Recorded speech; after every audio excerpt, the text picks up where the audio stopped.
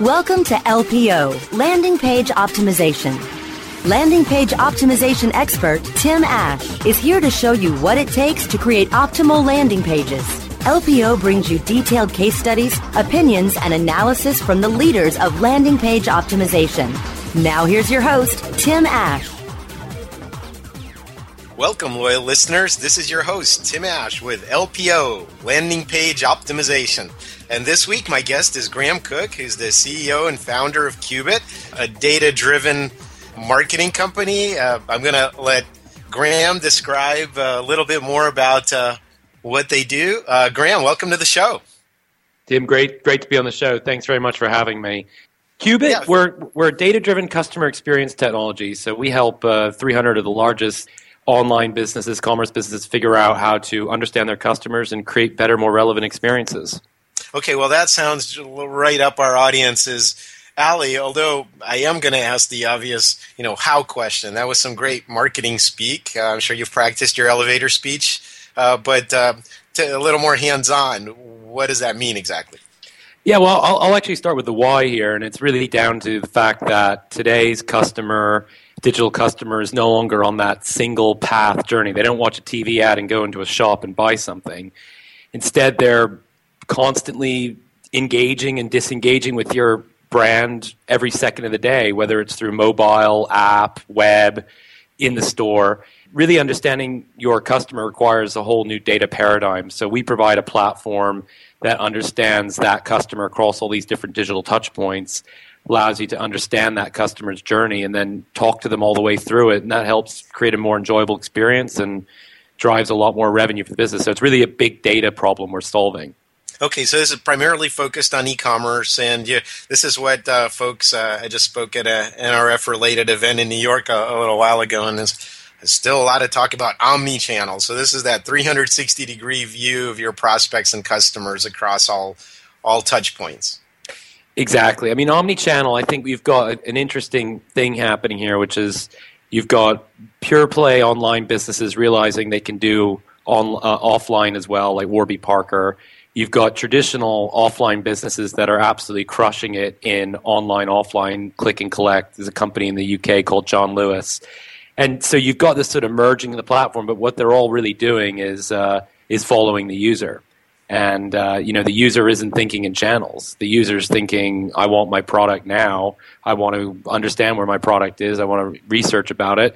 And so digital is the enabler and driving change there. And it's really providing technology to understand that. Yeah, and if I do order it online and those shoes don't fit, I want to be able to walk into the store and have you have a clue about the fact that I've transacted with you. Exactly, and that's the thing. I mean, I think what we're doing here, especially what we see ourselves doing at Qubit, is kind of redefining CRM and doing it around a real-time model around the user and wherever they are in whatever channel.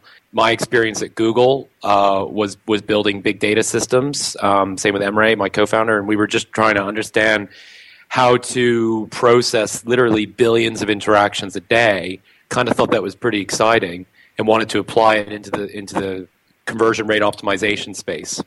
Okay, so let's talk a little bit about the kind of data that's available. I mean, when we're talking about online, the beauty of everything we do is it's eminently trackable and very granular, and everything's being recorded. We can gather up all the little breadcrumbs and turds and actually make a pretty tasty dish out of it. What about offline? People just kind of fall into these gaps with the printed coupons and the in-store stuff. How do you marry those two up?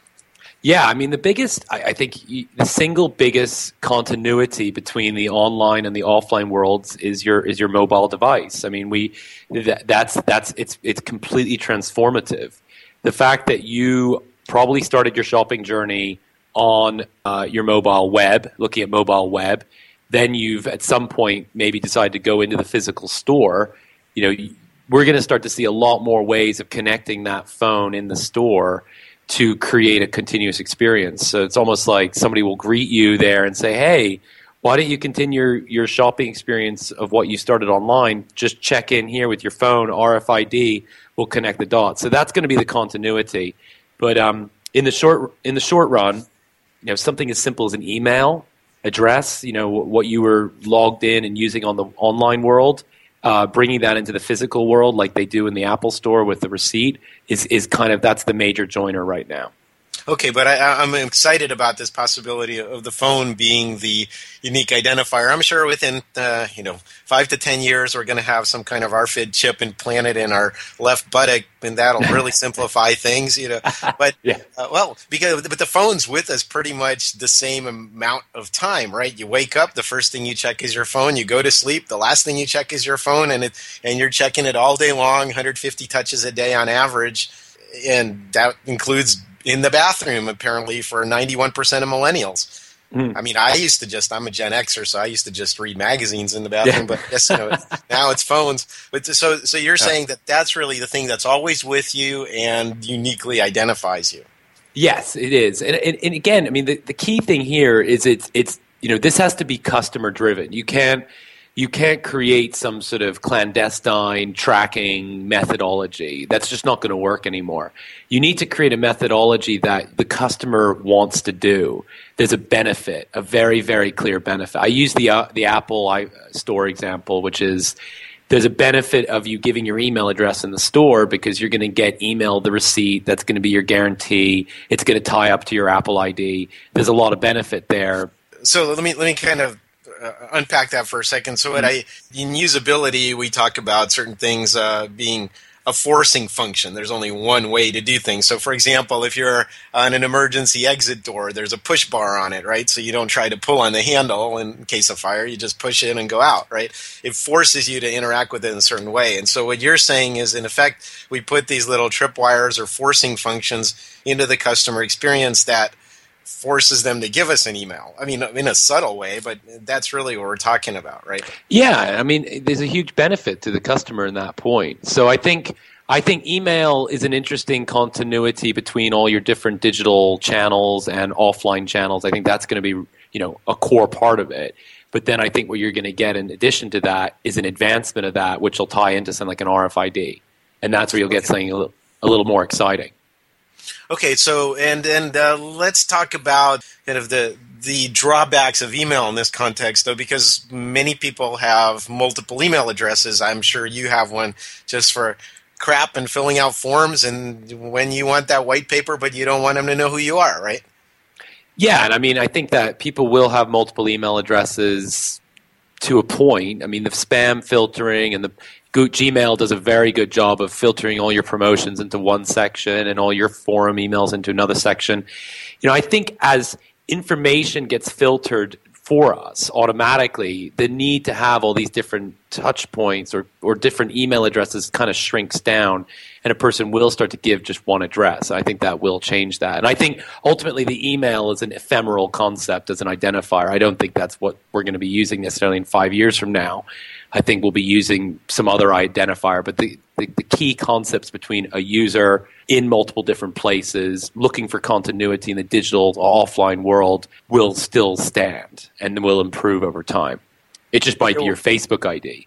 Right. Well, it seems like a lot of people use social login. That's very convenient, certainly on the web, but handing someone your Facebook ID in a store, there's other problems with that, right?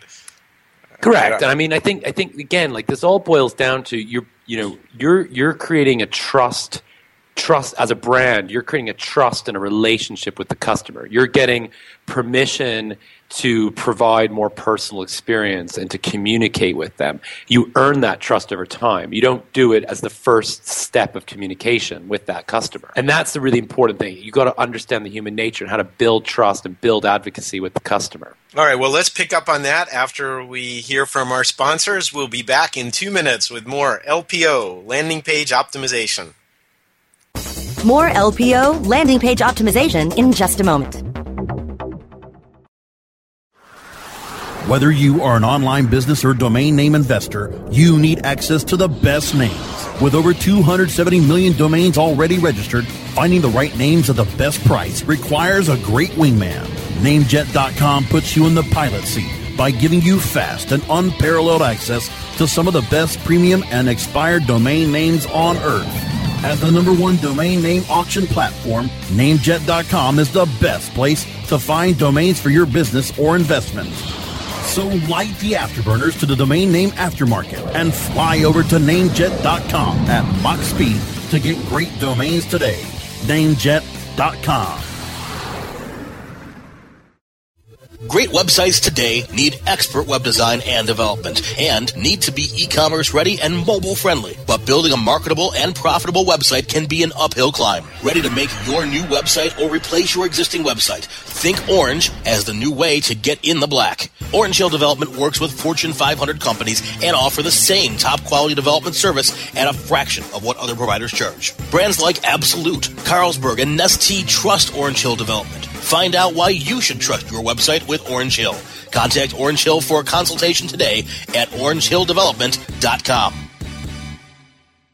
Reinventing keyword research, simplifying campaign optimization, redefining competitive analysis. SpyFu brings you an entirely new way to find the most profitable keywords for your SEO and PPC campaigns. New tools, new data, and a brand new look. We've streamlined SpyFu so that you can optimize your search engine marketing more efficiently, more accurately, and more intuitively. Visit spyfu.com. That's SPYFU.com and start downloading your competitors' keywords now. Try it free. Welcome back to LPO, Landing Page Optimization, only on webmasterradio.fm. Here's Tim Ash. And we're back. This is your host, Tim Ash, with LPO, Landing Page Optimization. Speaking today with my guest, Graham Cook, CEO and founder of Qubit. And before the break, we were talking about kind of earning trust in order to be able to ask for information from your visitors or prospects. That's very much in the Seth Godin permission marketing vein, it seems. Can you talk a little bit about how to do that, or what are some do's and don'ts there? Absolutely. I mean, I think what underlies all of this is again, human nature. You know, we might live in a world now where digital has fragmented the user across lots of different channels, lots of different touch points. But, you know, at the end of the day, you know, human nature is still, they're looking for information, they're looking for knowledge, they're looking to buy things, they're looking to communicate. So you need to observe, you need to, you know, absolutely acknowledge that. And the best form of really sort of building on that trust is to not bombard people. We live in a world of attention scarcity today. So if you bombard the user, you've pretty much done the number one trust-breaking exercise. You've put them into the spam category. So that's number one. Don't break that. You know, what underpins all of this, all of your strategies for how you personalize, how you communicate, is know your customer, know where you are in sort of that trust status. And then, you know, A/B multivariate test underlies all of this to make sure you're not pushing over, you know, the boundaries in any of these stages. So what I hear is really there's technological solutions, and yes, you know, in the very early days of the web, people used to be really excited about the opportunity to push stuff at people. And it was all about push.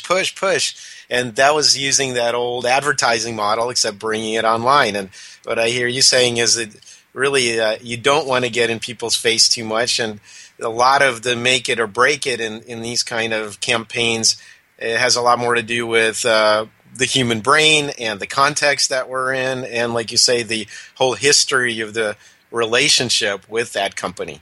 Absolutely. I mean, imagine if you walked into a physical store and the first thing they said to you is, hey, tell me your address, tell me your email, actually give me your credit card. And you're like, I don't even know if I want to buy from you. You'd walk out of the store. You're being hassled. Human nature is to say, I'm being hassled, I don't like this. And so digital, you know, we're living in an even sort of lower patience expectation economy online, which is where users absolutely don't expect to be bombarded. You have to earn their trust, earn their right to personalize to them, and ultimately you build that up over time. You get that right, and you transform your business. You get that wrong, and you're toast. And that's the world we live in. Every brand is on a knife edge because the consumer is so impatient. And has the ability to badmouth them in social media and have that voice amplified. Absolutely. I mean, if you look at what's happening here, the major shift is you've got incredible amounts of power going to the consumer. What was in the 1960s one TV ad, one newspaper ad, driving droves of people in to buy a Kodak camera or something like that, you know, that's just completely changed now. There's so much choice. There's no more Kodak for one thing. Yeah, that's true. They've gone out of business.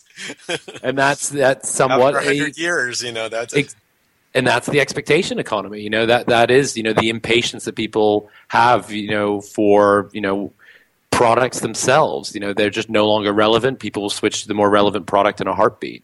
Okay, so what are some ways to kind of earn a higher level of loyalty, or is it even reasonable to expect that anymore? Yeah, the ways to do it. It's a completely new paradigm for analytics. So it's a complete new. How do you segment you no longer can you look at things like page views and time on site and these sort of vanity web metrics. You got to start looking at things that are much more like, okay, who are my 20 key cohorts of customers? So who are my absolute top VIPs? Who are my people who bought but didn't come back again? Who are my people I spent a ton of marketing on but never buy anything? So you create your sort of 20 cohorts and you start to analyze that. And this is a big cohort's a big word, but let's break it down. Basically, you're segmenting people based on what you know about them. Exactly. Yeah, so classic segmentation, but you've got to use different techniques to do that. You need to create as much knowledge about these segments as possible. So if you're only measuring things like products converted on or conversion rates or marketing channel they've come in from, you're probably not going to develop enough of information about your segment of customer you're analyzing. But okay, so you have to marry that up with CRMs, with what you know about their past behavior, with third-party data perhaps from other sources. Exactly. The better picture you can create about your customer's digital journey, the more likely you're going to be able to understand, and the more likely you are to be able to understand them, the more likely you are going to be able to serve them in the way they expect. And it's permission-based as well. So this is not just about, again, this sort of clandestine tracking. You're earning the permission of the customer to share the information and to ultimately create better, richer experiences. So I'm hearing this underneath this is a notion of progressive disclosure and them giving you higher level access or access to more of their information voluntarily over time, over many interactions. Absolutely, and I think there's a tacit understanding to start with. So there's initial. The customer knows that when they use your website that you're going to understand certain things about them. So there's that initial understanding. There's something to get going with. But over time, you want to learn about their preferences. Are you gift shopping? When do you gift shop? Whose birthdays are you shopping for? Things like that. It's going to become much more about creating this very enriched real-time profile that's a mix of implicit understanding, but also explicit conversational sharing with the brand that you build up over time. Well, so that's it seems like in this brave new world you're describing, the big companies have a huge advantage. They have data to work with. The smaller businesses, if they even try to collect this information, is going to be too sparse or inconclusive, or their segments will be too small. So this is really kind of to the advantage of the giant volume guys, isn't it? It's really interesting. You're hitting on a very, very interesting sort of topic here, which is, first of all, the big companies probably are missing about 85% of this data anyway. They just haven't set themselves up to track it. So well, the fact that they're big, dumb, and slow is a separate issue, but they're the only ones that can take advantage of it if they choose. Yeah, but the thing that we found, really interesting study we did, we found that actually there's more value in a richer, more broad profile of your active users than there is to go over reams of data from your past users. And that's an interesting sort of area, because what you have essentially is your active, most recent shoppers, the people that are the ones that are in the mode, and you learn from them and you build around that. So actually, starting with your current customers is the most important. Okay, well, and how small of a customer base can you have? I'm not sure. Well, if you can put numbers on it, that'd be great. But is this something that will work its way down to mid-sized companies, or is it still only kind of enterprise guys at the top of the internet retailer 500 that can use it? Yeah, I think the thing about doing this at scale, building 20 different segments, and that lends itself better to the bigger enterprise IR 500 type businesses. But there's no reason why small businesses can't do it as well. It's just a different strategy. All right, well, we'll come back to that after our next break, and we'll also find out about Graham's side job. Yes, indeed. He was seen in movies like Constant Gardener, What a Girl Wants, Vanity Fair. I don't know how he has the time to do that and run a company, but we'll find out in 2 minutes after a word from our sponsors. More LPO landing page optimization in just a moment. Hey, this is Danny Sullivan to talk to you about Bruce Clay Incorporated. They've made Inc. magazine's list of growing private businesses and have exhibited and sponsored at my conferences since the very beginning. You've seen their search engine relationship chart, or you've read their SEO code of ethics, so you know they're SEO experts. But did you know they can help you with PPC, web analytics, web design, marketing strategy, promotion, and branding? Yep, get everything you need for success in the online marketplace. You can check it out from the professionals at Bruce Clay Incorporated. For over 10 years with offices worldwide, they've got the answers you need. Check them out today at bruceclay.com. Reinventing keyword research, simplifying campaign optimization, redefining competitive analysis. SpyFu brings you an entirely new way to find the most profitable keywords for your SEO and PPC campaigns. New tools, new data, and a brand new look. We've streamlined SpyFu so that you can optimize your search engine marketing more efficiently, more accurately, and more intuitively. Visit spyfu.com. That's SPYFU.com and start downloading your competitors' keywords now. Try it free. Are you paying too much for your paid advertising? Or have you quit altogether because it seemed like a huge waste of money? I'm David Ogletree, president of WME Training. Did you know that companies waste 25% of their PPC spend on average? At WME Training, we can show you how to make your AdWords account a lean, mean, converting machine. Whether you're just starting out or want to take your skills to the next level, we have a class for you. Contact the marketing experts at WMEtraining.com. Welcome back to LPO, Landing Page Optimization, only on webmasterradio.fm. Here's Tim Ash. And we're back. This is your host, Tim Ash, with LPO, Landing Page Optimization. Continuing my conversation with Graham Cook, the CEO and founder of Qubit. Graham, you're a movie star, baby. Those are some big movies I named before the break. How did you manage to land those starring roles? Well, not exactly starring, but I over my when I was studying, over my summer breaks, I ran a couple of businesses, and I've been an entrepreneur from a young age. But I was looking to make a little bit of extra money, and I had a friend who worked in the movie industry. They said, "Hey, do you want to be an extra? Do you want to be a background actor?" And I said, "Well, all right." And we would do these. I got a group of my friends together, and we did this movie called American Girl. And we did about 2 weeks' work. I got paid what my friends were making in the entire summer break, and I'm like, "Yeah, we're on to something good here." And it was fun. You kind of breakfast, lunch, and dinner. You're on set. You're dressed up. You're in the background having fake conversations or real conversations, kind of looking like they're real. And you get to see a movie being made. So it was a great experience. Did you ever meet any stars in the movies? Yeah, I mean, all the stars were pretty friendly. Like I remember one of my favorite scenes I did was in Vanity Fair, which had Reese Witherspoon in it. And I was in a very small room with her. And the camera was right in my face. And they said, Who wants? It was like a Victorian sort of age movie. Who here can smoke a clay pipe? I'm like, oh, I'll smoke a clay pipe, knowing what I was signing myself up for, which was really to smoke a clay pipe for 6 hours, which was pretty much poisoning me. And I decided to fake smoke the pipe for a while. And then the director came out screaming at me, saying, "I've ruined the scene because I was pretend smoking." And then Reese Witherspoon is like, "Can we stop with the pipe smoking?" I'm like, "I want to stop the pipe smoking, please. I think we're all done here with the pipe." And that was that scene done. So Reese intervened on your behalf, huh? Exactly. She saved the day. Fantastic. Well, let's come back to just some quick, actionable tips. So obviously it'd be great if someone worked with you or used your technology, but what can somebody do to just kind of start playing with this or getting their feet wet? What are what's the quick checklist for validating this and getting momentum behind it and support inside of your company? Yeah, like every business I talk to has a really good knowledge of high level who their customer base is. So what I always recommend is I say, go back to basic principles here. think about who your customers are, from your most important customers that you've talked to, from the tricky customers, and especially if you're an offline business. There are people that have figured this out. And just come up with 10, maybe 15 customer segments and just kind of talk about who they are and what they do.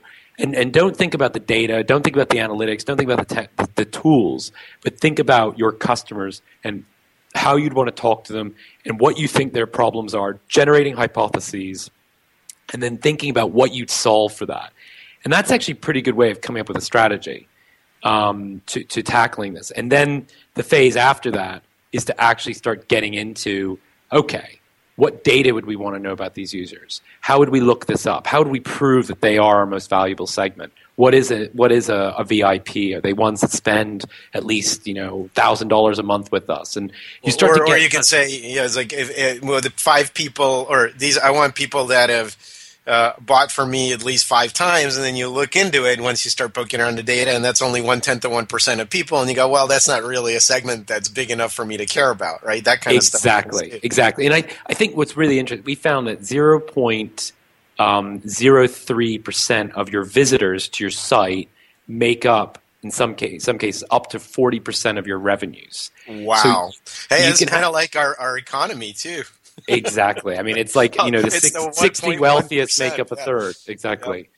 Yep. and that's long tail. I mean, I learned about long tail when I was at Google.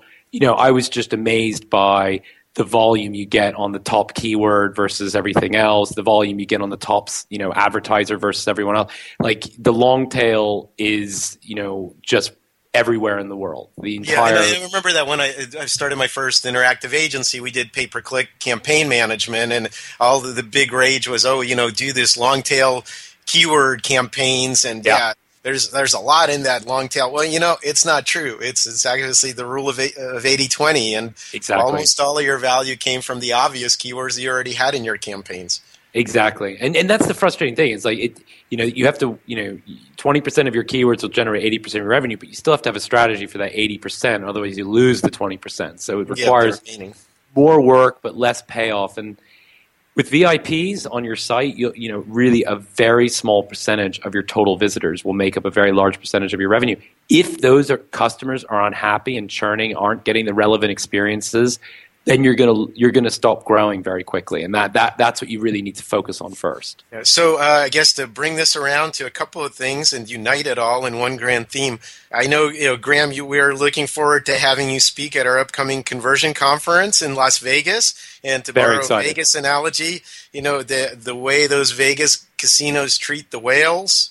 They fly them in on private jets. They take them to their private suites. They make sure they have all of their needs catered to, because those are the guys that drop the money. All you retail guys are just window dressing, and the whales are who they really care about. So I think the moral of this story is identify and care about your whales. Absolutely. You're spot on. I mean, the amount of stuff that we're doing for luxury customers like Net-a-Porter for their VIPs, I mean, they're having huge success with that, and that it's the same as the analogy you make there, Tim. It's really, you got to roll out the red carpet, but do it in a digital way, and move beyond just sending them emails, but how do you actually communicate to them in real time across all your digital channels? Very exciting opportunities there. Well, thanks, Graham. We look forward to having you speak at the conference, and appreciate you being on the show. And fellow listeners, we'll see you on the flip side.